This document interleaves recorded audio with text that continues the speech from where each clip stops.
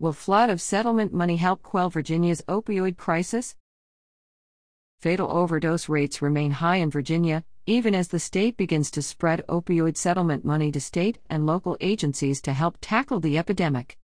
Death from drug overdoses, opioids and fentanyl in particular, has remained the dominant method of unnatural death in Virginia since 2013, according to the Virginia Department of Health. Overdoses ticked slightly down last year, but the number is forecast to remain about the same or higher this year.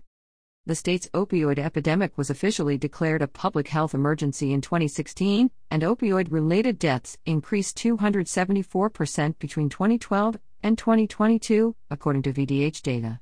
The number of all fatal overdoses had a slightly lower spike in the same time period, at 228%.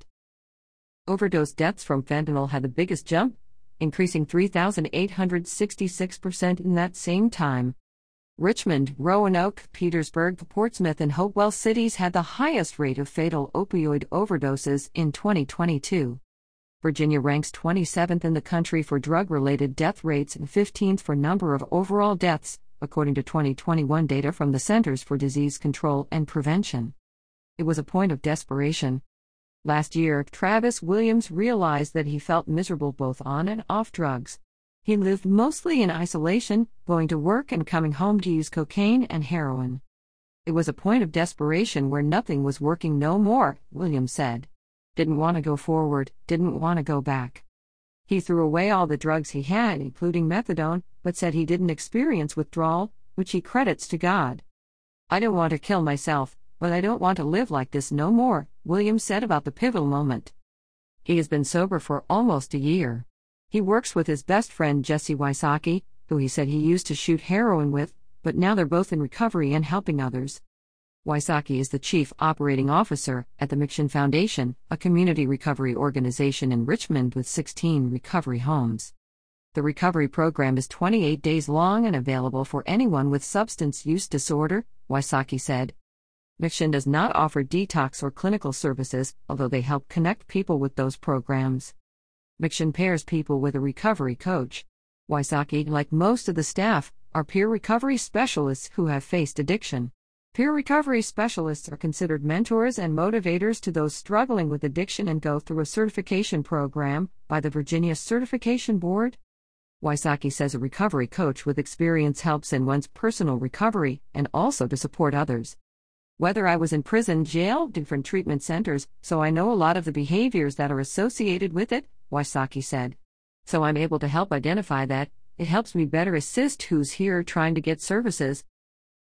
For Williams, things came full circle when he was asked to work with McShin's intensive program. That's because of his first experience there in 2019. His then recovery attempt ended with a relapse and multiple doses of the medicine naloxone to reverse what could have been a fatal overdose, as it was for the friend he used with that night. I let my guard down and my disease started working with me, Williams said. If I just do a little bit, I'll feel good. That fatal overdose triggered changes at McShin, Williams said. And he served a 2.5-year stint in jail for violating his charges. When Williams eventually returned to McShin, he agreed to work at the intensive housing program because he felt he had unfinished business. Just a little bit that I've learned, through that I can give it back, I find that very fulfilling, Williams said. Williams is now a part of the McShin team that helps with the reentry transition from prison or jail. 3 and 4 overdoses from fentanyl. Fentanyl overdoses were over 75% of fatal overdoses in 2022 in Virginia.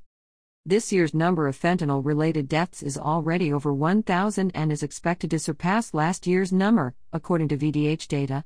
Cocaine and methamphetamine-related fatal overdoses have spiked in recent years in Virginia, due to being more commonly mixed with fentanyl. Sergeant Kevin Wilson has been with the Virginia Beach Police Department for 18 years. He started with the narcotics unit of the Special Investigations Department in 2010. Wilson began to see the rise in opioid use, specifically heroin, followed by the rise of fentanyl, not long after he started work with the narcotics unit. The majority of stuff we get contains part if not all fentanyl, Wilson said. Most illegal sellers and distributors aren't chemists, so they'll add a very potent substance such as fentanyl, Wilson said. That means a person's normal dose could be more potent, which drives an increase in overdoses. People might not know what they are getting. The overall strategy would be to go after the highest level source of supply so we can cut the head off the snake, Wilson said. The industry is constantly evolving, he said, which presents challenges. Once you take somebody off the street, another person's gonna take their place, Wilson said. Wilson has notified many families that they've lost a loved one to an overdose. They want closure for themselves, for their loved one, he said. So being able to backtrack and go and find who sold them the drugs that caused them to die and then bring closure for the families is probably the most satisfying.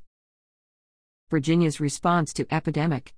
Prescription opioid overdoses began to drop in 2015, with a significant recent decrease. Opioid manufacturers, wholesale distributors, and pharmacies have been sued for their contributions to the opioid epidemic through overprescribing, deceptive marketing, and dispensing. The Virginia General Assembly established the Opioid Abatement Authority in 2021. The OA provides funds for efforts that educate, treat, and support recovery for people addicted to opioids, according to Anthony McDowell, Executive Director of the OA. Virginia's estimated share of settlement money from the pharmaceutical industry is approximately $1.1 billion as of September, according to a press release from State Attorney General Jason Miyares. Grant applications for cities and counties began in January, and the OA approved over $23 million in June.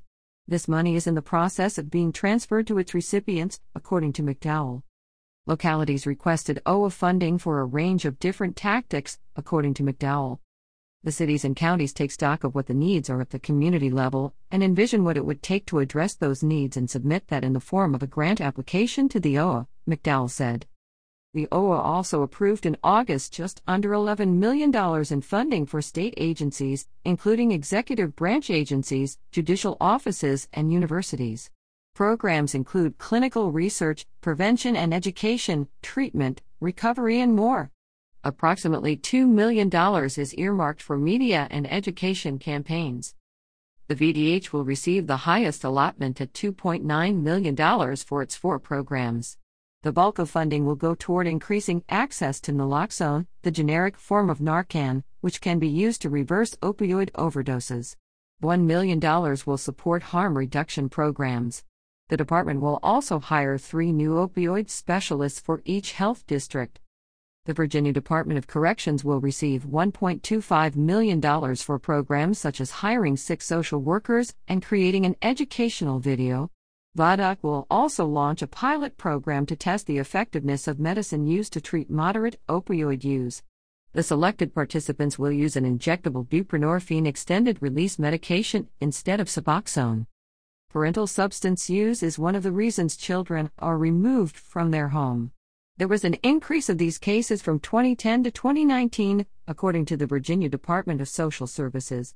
It's common for family or friends to assume guardianship when a child is removed from the home. These guardians receive support through a Kinship Navigator program. The DSS was given $205,500 to expand 5 Kinship Navigator programs for the second half of 2024. As far as efforts that are being funded by the authority, it's too soon to be able to take stock of the results, McDowell said. A locality's use of settlement money depends on where the lawsuit originated, if they were a part of the lawsuit, and whether the funds are being distributed directly from the settlement or from the OA. The OA was recently nationally awarded for its settlement allocation efforts. The state has made it easier since 2016 to procure naloxone over the counter without a prescription.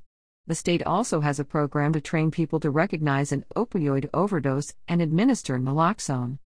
Patients cannot be prescribed more than a 7-day supply of controlled substances containing opioids, unless under certain conditions, due to a state law passed in 2017.